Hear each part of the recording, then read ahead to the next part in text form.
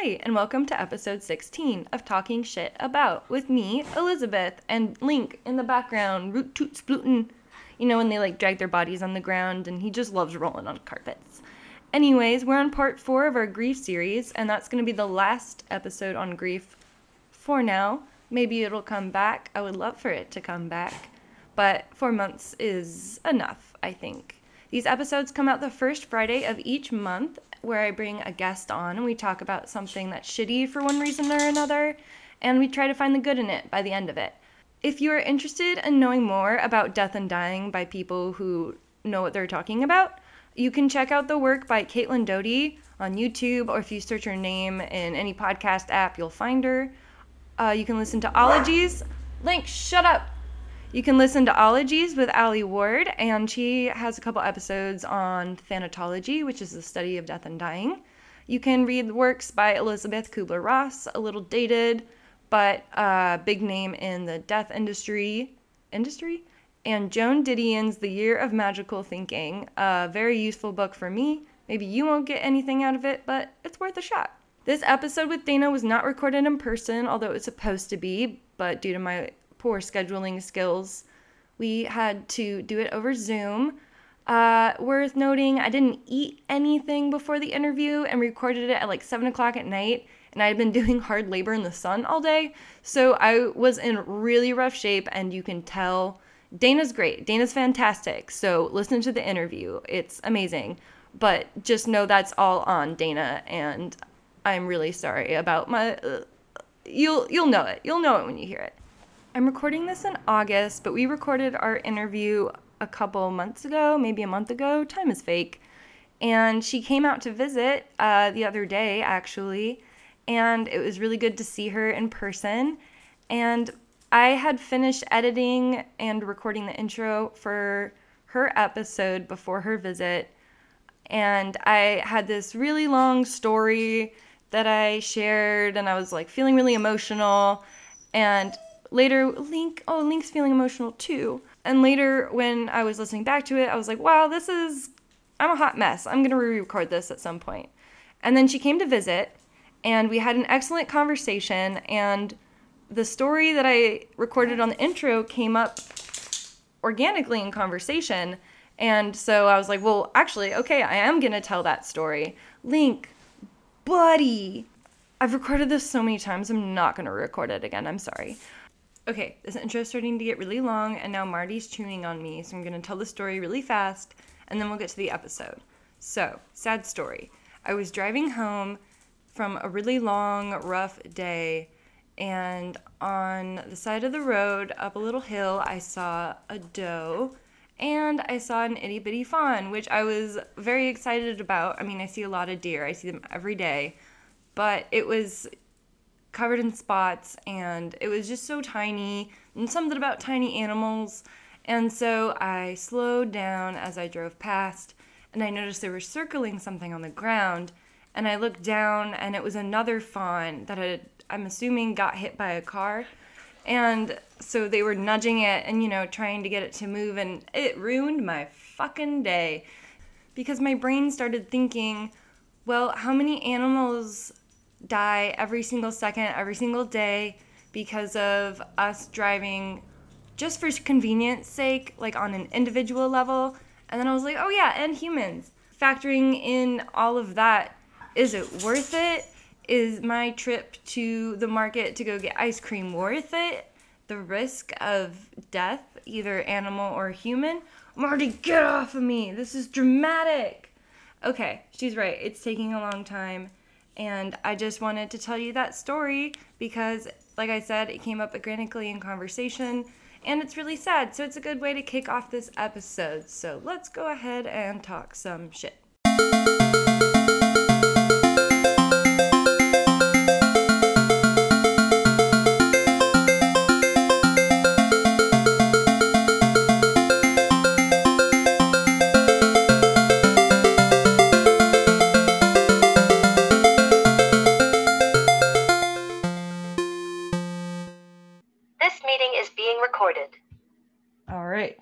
Cool. I am here today with writer Dana, I know she does other stuff, but that's kind of where my mind goes when I think of her. So, hello, welcome. Thank you. Good to chat with you. So, before we get into all the nitty gritty, I will go ahead and let you introduce yourself. What kind of makes you you, what you're interested in, just what you want people to know about you. Cool. Yeah, well, my name's Dana. I am 22. I am currently a grocery store cashier, though I'm in the midst of wrapping up that part of my working life. And I do occasional stand-up comedy. I write a lot of short stories, and I spend a lot of time in the woods. And I guess that is about the rough of what I am. What kind? I almost asked what kind of comedy. I don't know if that's even a question. I don't know that much about comedy. What kind of short Um, stories do you? Or yeah, if you have an answer. yeah. Well, in terms of comedy, I tend to do a lot of storytelling. I often joke that I am not particularly funny, but a lot of funny things have happened to me. Um, I struggle sometimes, even though I do it pretty regularly, to consider myself like a stand-up comedian because I mostly just talk about things that have happened to me.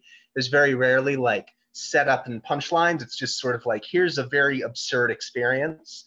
Mhm. And honestly, with any kind of storytelling, like with my short stories or like I've written some longer form pieces, but it kind of ends up similarly where I'll just take a piece of my life or my experiences and usually apply. I tend to write more like kind of genre fiction, falling into like horror or fantasy, or sometimes more like modern magical realism.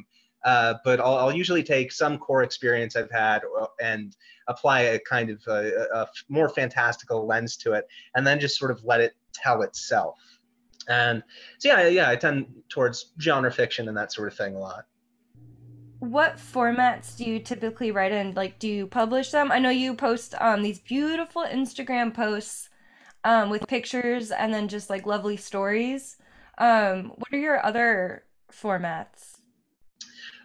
So I do a lot of kind of fairly standard short stories, usually, kind of like 6 to 10,000 word little pieces, kind of these little snippets of larger worlds and lives. I don't have anything published currently, so it does feel very silly to call myself a writer, but I'm kind of working on that in the process of that. One of the unfortunate realities of any creative industry is a lot of that is not really in my hands. All I can do is make the product. But yeah, I have written a couple of novellas, and I've got one novel that I've written that it's in a rough draft stage. So there's not really anything I can quite do with it yet. But yeah, I tend towards slightly longer form pieces. But yeah, I also do like to sort of on social media or whatever, just tell these little stories from experiences I've had, just like with late night run-ins with strangers or just kind of odd moments that I've found myself in. Are you up for talking about your novel? I would be. It's been some time since I've worked on it.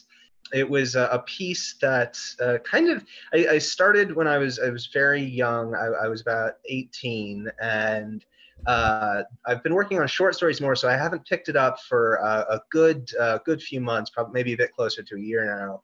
But over the course of a few years, I wrote the rough draft for it, and it's kind of a medieval fantasy story about a pair of or a group of kind of political outcasts and bandits who are going through a hostile land and trying to attempt a few very simple goals, but finding that the world does not lend itself to simple goals very well. And so it's kind of, I would say, a fairly like kind of low fantasy character drama, just about a group of people trying to get by in a world that is not particularly fair or kind to them. Do you have any particular themes that you focus on when you're writing, or does it just kind of vary story to story? Um, I find it varies story to story, but I also find that no matter what I write, I can't escape being me.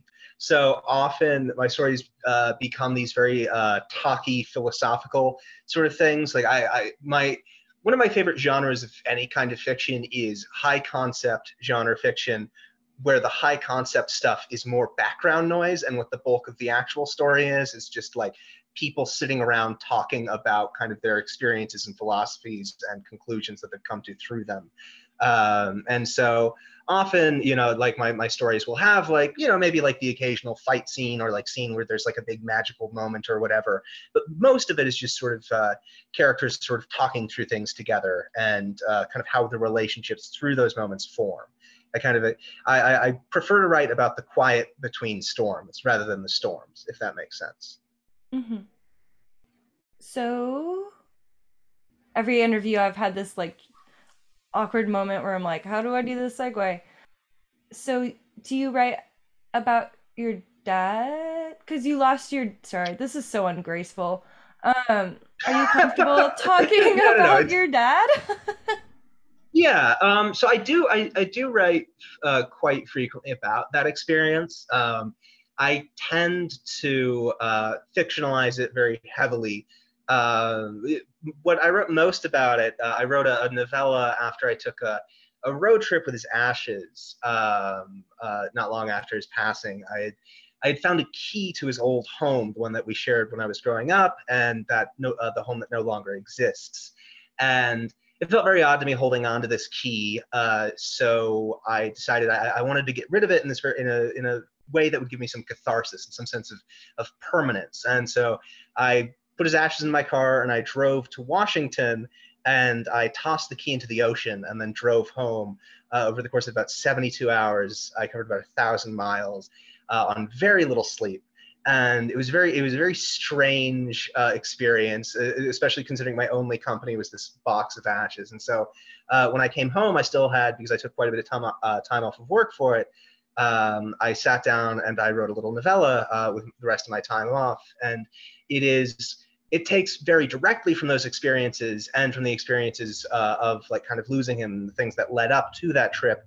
But it does it through these purely fictional characters who, all of them share some piece of my history or like my relationship with my father or with loss, but who are addressing it from a very kind of fictionalized point of view, which I personally find is the easiest way to write about those kinds of things, because I find there's a kind of fundamental inability to understand other human beings that sort of comes with the human experience.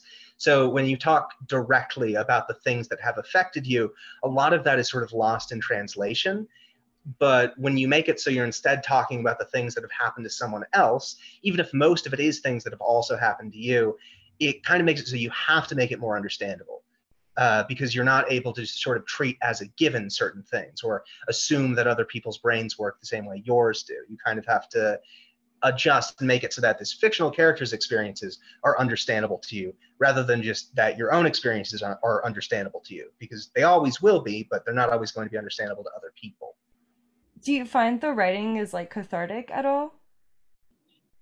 I definitely do, and I often I do find too that kind of in lending pieces of my life to characters, I then have to examine it more than I otherwise would. So if I take some flaw or some vice or some attitude from my own life and I attach it to a fictional character, I then have to sort of justify and explore that. I have to ask, why does this character do this thing? Or why do they feel this way?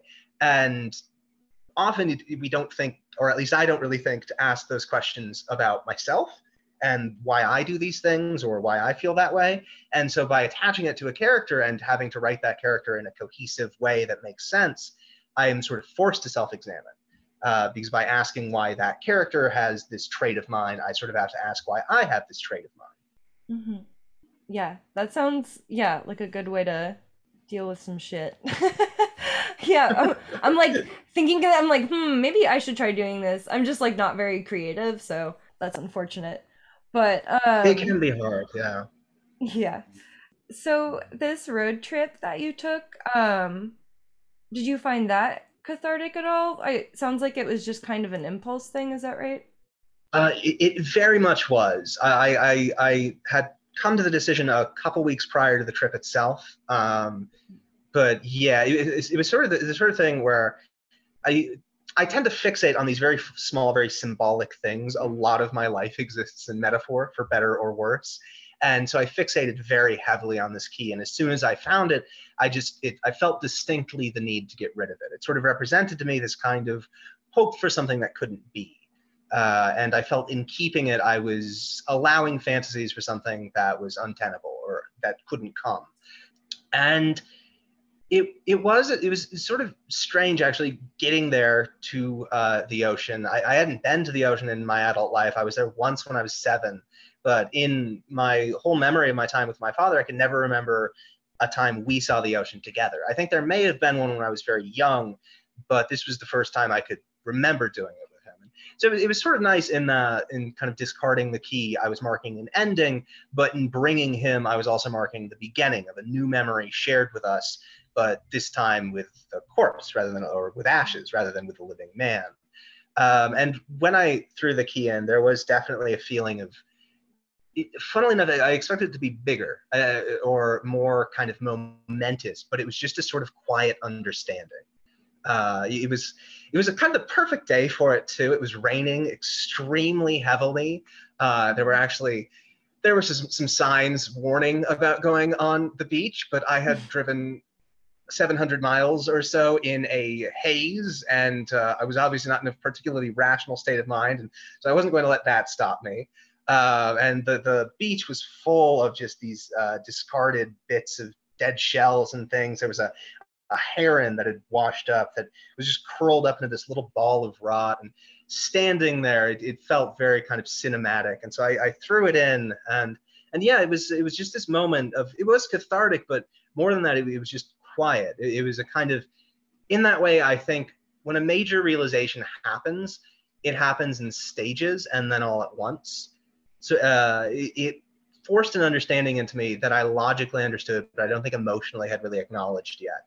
That kind of truth that key was never going to find the door to that old house, and it was never going to unlock it, and I would never open that door and find my dad on the other side, because that house was gone, and that key was just a key to nowhere now. And so in getting rid of it, it was a kind of undeniable acknowledgement of that fact, and no longer having the room of that, at least emotional, if not logical denial. It forced me to kind of look at the way things were. And so yeah, it was a very cathartic experience, I would say. Are you spiritual? Uh, Is yes. that a tough question? No, I, when I was in high school, I got really into existentialism, and I still have a number of very existentialist tendencies. I'm a very, very hyper individualistic person, and most of the things I do, I feel the need to do on my own.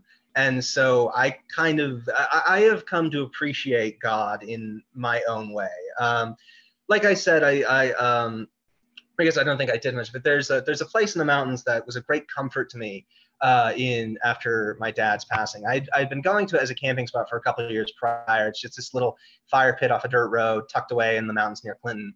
And it was sort of the perfect place to get away for some quiet. And often I would go spend my nights out there after everything that happened with my dad. And sometimes when I was hiking along, and occasionally this still does happen, there would be these moments I'd hit a nice point of elevation and the wind would pick up and I could hear it moving through every tree and every branch and every leaf and every stone.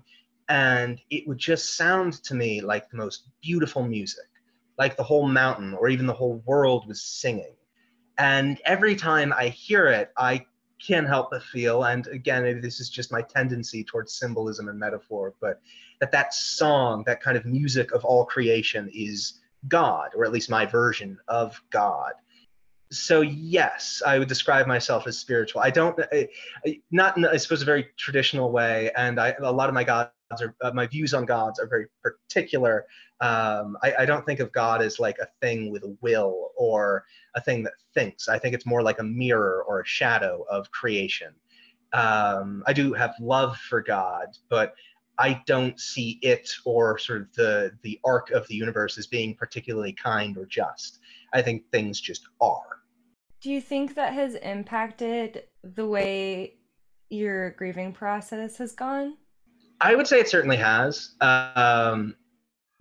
I it is a comfort to me to think that however it happens, all things that exist play a part in this sort of song, this kind of music of God. And it gave me comfort to know, or to believe anyway. Knowing is a very strong word for spiritual matters, but at least to believe that my dad too had a part to play in that song, and that I too have a part to play in that song, and that whatever ends or whatever hurts, in the end, it is all contributed to this symphony. And so, yes, it has been a comfort to me. I don't think of God as kind or as sort of compassionate to creation, but I think of it as beautiful. And I think that to be a part of something beautiful is a reward of its own, even if that beauty is often wrapped in cruelty or difficulty. What are some other things, whether they be like tangible, like eating a lot of ice cream, or more existential, like internal processing that have helped you through the process of grieving? Well, I have found that just talking helps a lot. Particularly, I developed a habit, and this is it's very silly, but it was very helpful for quite a while. When sort of things got to be too much, I would often just drive off to my little spot in the mountains, and I'd spend the night alone just watching the stars. And when I wanted to talk about things that were difficult to talk about, or that I felt might be troubling for people to hear, I would just talk to the mountain and just sort of ramble on for, an hour or so, and just whatever was on my mind or whatever I was feeling, I would just sort of speak it out. And I guess in that way, it was sort of like journaling, which I also tend to do from time to time. Sometimes I find just speaking aloud is a lot more cathartic, or kind of it feels a lot more real than just writing something down. It kind of puts it into the world in this very significant way.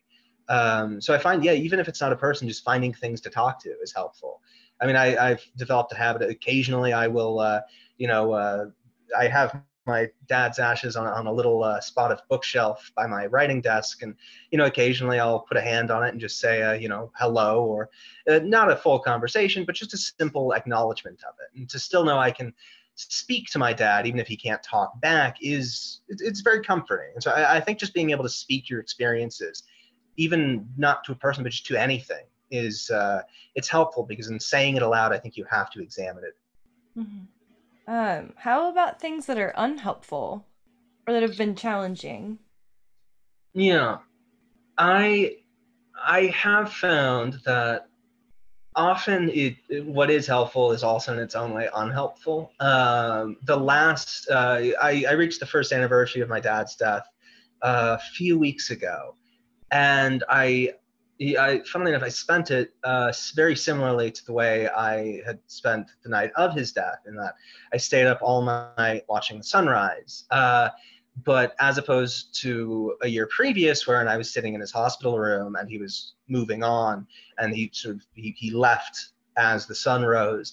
And this time I was alone wandering the city and watching the sunrise. And it was this kind of parallel that it forced me to acknowledge how much had changed in this year, and also that I had let certain things lapse.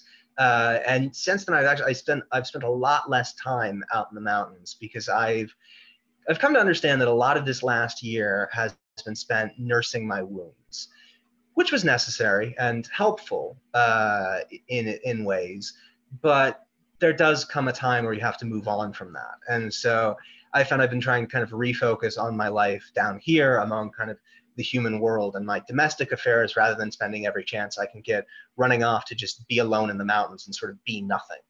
I do find that is one of the benefits of isolation or of the wilderness, is that there's no expectations that kind of come with human society or culture, in that up there, to me at least, there aren't words for things.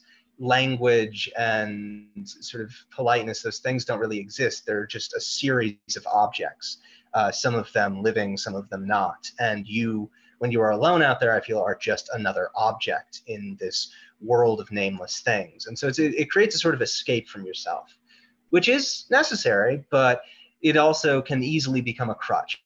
And so it's a behavior I've had to kind of learn to straddle the line on. I have this impulse when I'm in like flight mode, or yeah, if I'm just overwhelmed, it's like, gotta get to the woods. Just get to the woods. Like, Yeah. there's no people there that can stress you out. So yeah, I totally feel you. But there's also, yeah, something about being in nature that is genuinely good for your mental health. Yeah, I don't know if that's a factor, but Oh, it definitely yeah, is. I it think, definitely is. yeah, just reminding yourself how much larger the world is than yourself, because Hmm. it is easy to think of the world as nothing but human beings and their losses or your own losses, but sort of just seeing a place without human beings and coming to understand just how much more complex everything is. There is so much anxieties, at least that I wrap myself around in the day-to-day life of just being a human being and living in the human world. And then when you get a little space from it, a little perspective, a little sunshine and greenery, it all feels very small and petty and a lot easier to handle. Hmm. You would think that feeling small and insignificant would like be bad, but sometimes it's good. Sometimes it's nice to realize that things aren't happening because God hates you, or I mean maybe he does, but God hates you, or you've stacked up a lot of bad karma for not putting your shopping cart away, so you deserve everything that's coming to you. And it can be so easy to be lost in that headspace, but just recognizing that, oh, I'm just a speck. Yeah, there's just all of this chaos. I feel like the concept of chaos is becoming really popular right now, which is good because everything's chaos. Oh But yeah. just recognizing, yeah, that you're not the center of the universe. There's just shit happening, and sometimes you're just dealt a shit hand, and then another, and then another. But that doesn't mean there aren't opportunities and good things out there. It's just that's where you're at. Yeah. Well, I think that guilt and shame are still kind of expressions of ego in their way, and that like we want to feel like we're in control, and so by extension, we have to make sure that we have to see everything as our fault. Everything bad that happens to us has to be some karmic justice or some result of our own decisions, because if that's not true, then that's pretty scary. And so I think, yeah, often we hold on to guilt and shame to feel in control. And then when you understand that smallness, that you really are just this tiny voice in a chorus of voices, then that guilt and that shame feels a lot less powerful. And I think so too. Do the factors that cause it? I mean, I I feel much less sort of afraid of death or antagonizing towards death when I just see how much bigger the world is. That little spot in the mountains, that's going to outlive me by, well, practically forever. And so it's nice to know that I have been this small blip in this massive tapestry of history that has carved itself across the landscape. And to know that so much of what I am, the things that have made me what I am, are going to continue on beyond me. And so in that smallness, I think there is a great power. Hmm. Fuck, that was so beautiful. Sorry, Oh, brain thanks. catching up. How do you, I guess, do you want to talk at all about your relationship with your dad? Because if I'm not mistaken, you feel like I heard you, not heard you, Jesus Christ, saw you write about him, like before his passing, like you guys were pretty close. We had our issues, particularly in my adult life. We did not see each other as often as we ought to have, and that was just two people having busy lives. But I lived with him for a great deal of my life through most of my childhood. It was split custody. The last year of high school, I lived entirely with him, and we were very close. Particularly prior to his diagnosis, there were a lot of complications. My father was a very wonderful man, very intelligent and very loving, but who struggled a lot with vices and with bitterness and with loneliness. And sometimes it could be painful to see. And there were a lot of weaknesses in him that I found myself very bitter towards in my adult life, kind of things that I wish he had been better at or had done more with. And it is something I do look back on and sometimes feel very terribly for. the last time I saw him prior to his diagnosis, he was returning my car because I had loaned it to him for what was meant to be a very brief period, but turned into a very long period. And our interactions in that time, I was very curt and very annoyed with him. And then, a month or so later, I got the call from his ex-girlfriend that something had happened to his leg. And she wasn't entirely sure what it was, but it had, and essentially what we learned later was he had lung cancer, and it had spread throughout his body to the point where a tumor had formed on his femur and then popped and snapped the femur in half. And so he was life flighted out to Spokane because that is apparently a very specific specialty. In that bone or cancer on bones there's not a doctor in Montana who knows how to deal with that. And so I went up there to go see him. And as soon as we knew shit had hit the fan, I mean, any issues between us were resolved immediately, because even though there, as I said, there were certain issues I had with my father and certain times that things between us got complicated, but we both loved each other very deeply. Funnily enough, I have noticed one of the odd aftermaths of grief is that I hate Spokane, Washington more than any other place in the world. And I have legitimate issues with the way the city is structured, but mostly it is probably because it's the place I went to learn my father was dying. I remember on the second day going to visit him, and he was speaking with a priest because he went to Sacred Heart, which is I suppose a religious hospital. I don't know the details of how it's run, but I know there's a church there, and the priest had been sort of speaking to him about end of life things, and my father detested religion. And so when I saw him speaking with the priest, he was not an unspiritual man. Most of his beliefs could be ascribed to a sort of loose Buddhism. But he was not a big fan of most structured religion, Christianity in particular. And so seeing this priest left me with this distinct impression of just how real this was and how permanent and how serious. And this priest was, I feel bad for it because he was a lovely man. He was very kind, but he just looked like the kind of guy who is the dad in stock photos, like kind of early middle age, very square jaw, big smile.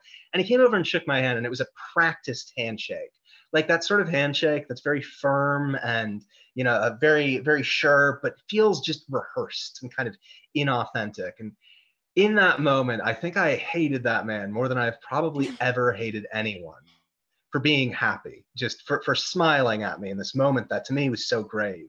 But afterwards, in the month or so following the diagnosis and leading up to the death, I helped my dad with his final arrangements, with gathering his things, with discarding of any sort of embarrassing materials he wanted me to get rid of, with contacting loved ones. He hadn't spoken to his extended family for quite a long time. And so me, my brother, and our mother, his ex-wife, we all had to sort of wrangle them and get them to his hospital room to see him off, which was a little difficult. They were on the other side of the country, but we managed it. And in doing so, my father and I grew very close. I saw him as often as I could, and I found myself spending every spare moment I had thinking of what could be done for him and doing what needed to be done for him. I find in high stress situations or in times of great need, I tend to obsess with what is necessary and sort of restrict my emotions somewhat. And that is one thing I do regret slightly in that process of his dying, is that I was going a million miles an hour doing everything I felt needed to be done, but very little of that time was spent actually being emotionally present with him. But yes, we had a good relationship. It had its issues as I moved into my adult life, but especially upon his diagnosis, we became very close, and particularly in how he responded to it, in that he demonstrated a will and a pride and a dignity that I've frankly not seen in any other human being. As soon as he got the news, he said, I don't want to prolong this with treatment and have a miserable few years. If this is me done, this is me done. And he didn't pout or cry or make a scene about it. He just said, this is it. So it's time to face it. And I have more respect for him for the way he handled that than I do for most people. Mhm. Did you find that spending, I know you were very busy during that time, but getting those things done and stuff, was that, and getting to spend the time with him, was that helpful, do you think, for your grieving process? It was, I think. It is a complicated thing in that those those that I think it was roughly a month and a half in between diagnosis and death. So that month or so was it created an intimacy between my father and I that we hadn't really had in quite a while. In that we both were deep within this shared experience, and that has its positives and its negatives. I came to know, I feel, and to love my father in a way more deep and more true than I think I had as a child or even as a young adult. I felt in that moment we were two adult human beings kind of confronting this thing together, and in that sort of shared struggle, there was a real kinship that I think is hard to find between people. But it did also come with its difficulties. The last night in particular was one of some trouble to me. I am very much nocturnal. I work nights. My job before it, I was a night shift janitor. And I also just enjoy being up at night. Being a country kid, I like having outdoor areas to myself. Like being outside. To me means being alone. And in the city, that's only true at like 3 in the morning. So I spend a lot of my time just wandering the city very late at night. And my brother, who I love very much, he knows this. And so in the final days, the last night in particular, I had caught a nap earlier in the day, and he called me. And he said, "Hey, me and my fiance have been driving for a very long time to get here, and we've been watching him for most of the day. And can you, since you're up so late all the time, come and watch him over the night to let us know when we need to get everybody together to see him off?" And so obviously I did, and that night I spent mostly alone with my dad, eventually watching the sun slowly rise. And at that point, he was unresponsive. His breathing was terribly shallow, and occasionally he would make this sort of choking noise, and his breathing would stop for just long enough for me to lean in and wonder if I was about to have to make that call. And then he would gasp this horrible wet gasp, and I would have to go back to waiting and watching. And that night is left me with the distinct impression that heaven and hell are for the living. I think when my dad died, he just died. But that night in that hospital room, that to me was truly hell. And I felt in a lot of ways, particularly in the aftermath, and why I think it has taken me a great deal of time to kind of return to a normal life, is that I felt in many ways I followed my father into the land of the dead. And we reached a point where he kept going and I had to turn back. And obviously, logically, I understand the answer to why that happened is he had cancer and I didn't. But there felt to me sort of a great injustice, just this profound failure and loss in that there was a point we reached where I could no longer follow him. And I didn't really understand exactly what that pain was until that anniversary came. And I spent the night similarly up all night, slowly watching the sunrise, but this time alone. Because I noticed distinctly how much less lonely I was on this anniversary. Because I think there is not a lot more lonely than watching someone go somewhere you can't follow. And so that was a difficulty to me. And that kinship and that shared struggle, it brought us closer, but it also made that loss, I think, all the more painful. He had a good death.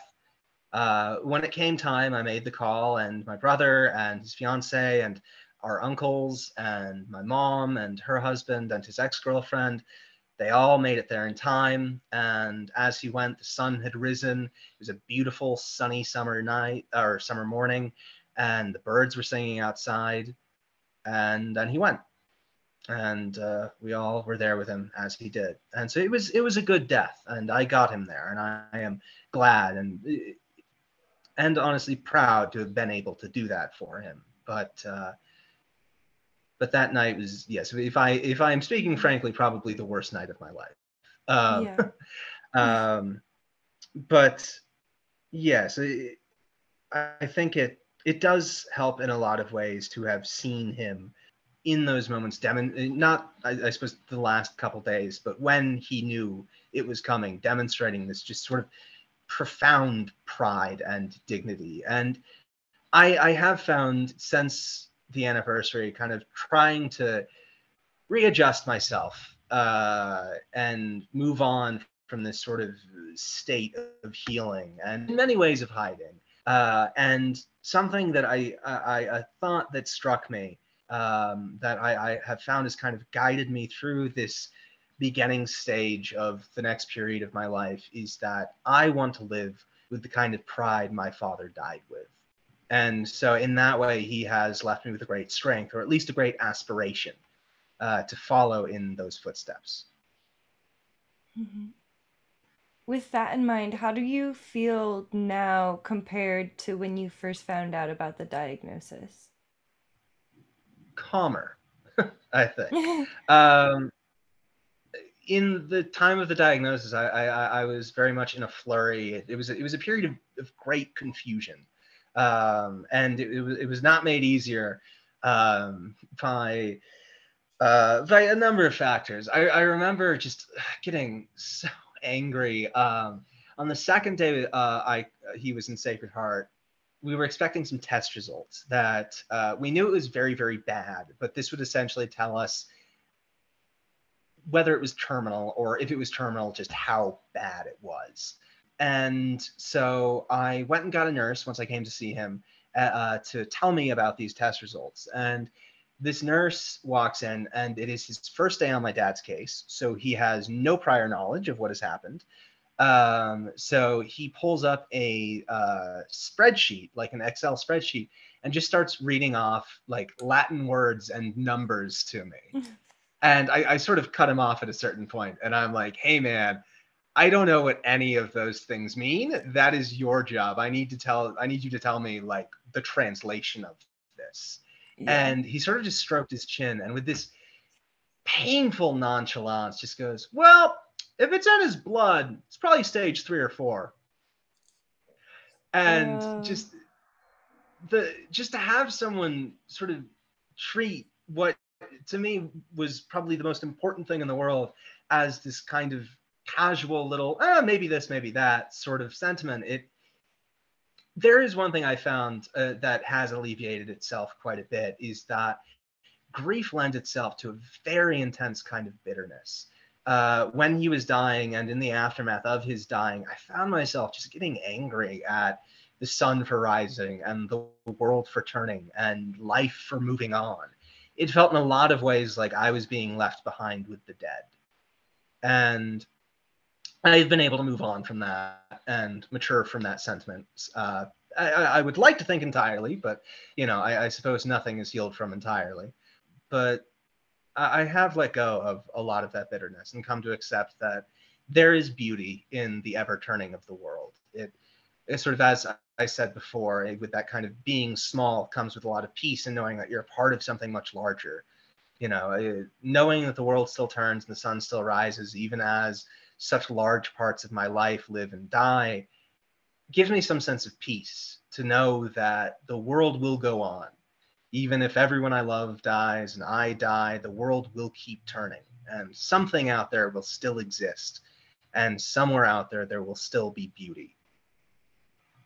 what advice would you give to yourself at that point when you first found out about the diagnosis? If you could go back in time, grab yourself by the shoulders and be like, "Hey, I need to tell you this. this will hopefully be helpful, what would it be?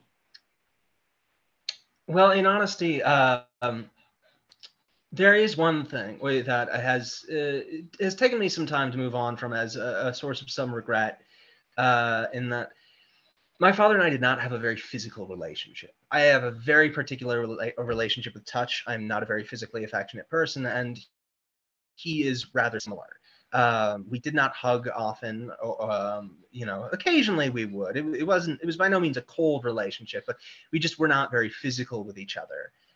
And I caught myself during the times of the diagnosis so caught up in listening to him as he talked about what he needed done, in helping with the final arrangements, in getting the things he needed to his hospital room so he could decorate his deathbed. I never made the time. As I said, I struggled to sort of be emotionally present for him in that time rather than just to sort of be this pragmatic force doing what needs to be done. And to speak honestly, I did not hold him in those in that month he was dying. I don't think of those things when things are serious. I don't really think about those small touches of human comfort. I think of hard, factual, simple things to be done. I tend to get very utilitarian. And it is a pretty large regret of mine that I didn't hold him until he was already dead. And holding his hand, there is a profound stillness to a corpse. It is more still than an inanimate object. It's disorienting, honestly, a little terrifying. Just that intense lack of movement. It felt like touching a mannequin. And so if I were to give myself advice, I would say that in the end, no matter how much you do that needs to be done, you can't save someone who's dying. You can just be there with them and hold them as they go. That's beautiful. Thank you. That was sort of my wrap up question. But I wanted to invite you if there's anything else you wanted to touch on, or if there were any stories that have come to mind, Hmm. you're welcome to share. Well, I think we've hit all the bases. Yeah, I mean, I think yeah, I've covered kind of I suppose the rough of all that happened, kind of my experience with it. Yeah, I have or had in my life previous experiences with death. But yes, I think that that month and a half and the year that followed with my dad, that was the first time I think I truly came to intimately know death. And in a sense, I suppose I am grateful for it in that it is never a bad thing to know the ways of the world, and knowledge is never a bad thing. And death is, for better or worse, very much inevitable. And there are going to be people in your life you lose, sometimes very painfully, sometimes very helplessly. But to know that and to carry that knowledge and to know how those things work, and just even if it doesn't necessarily give you any power to change them, just to know them, I think is important. And so I suppose, in a way, though frankly I would give up a bit of knowledge if it meant having my dad back. I am grateful that I was able to come to know and to learn about death in such an intimate way, and that it allows me, I think, to have a better understanding of it. When I speak to people who are struggling with their own grief, I work at a grocery store that is a lot of regulars, and many of them have gotten maybe a little too comfortable telling me about the worries of their lives. And sometimes, I'll have to talk someone through a loss or a medical episode. And now I feel much more equipped to do that. And so I think I am at least glad that I have been given that much, in that I am able to provide comfort to people in a way and within an experience that previously I would not have been able to. Cool. Thank you for sharing. Yeah, well, thank you for talking. This was very nice, and Yeah. it's very good to hear from you. That's a wrap for this month's episode of Talking Shit About. Thank you, Dana, Amanda, Bree, and Ferd for being a part of this series, and thank you, listeners, for listening. If you haven't gotten a chance, please give the show a rating on Spotify and Apple Podcasts. And I will see you again next month. Stay safe, healthy, and happy.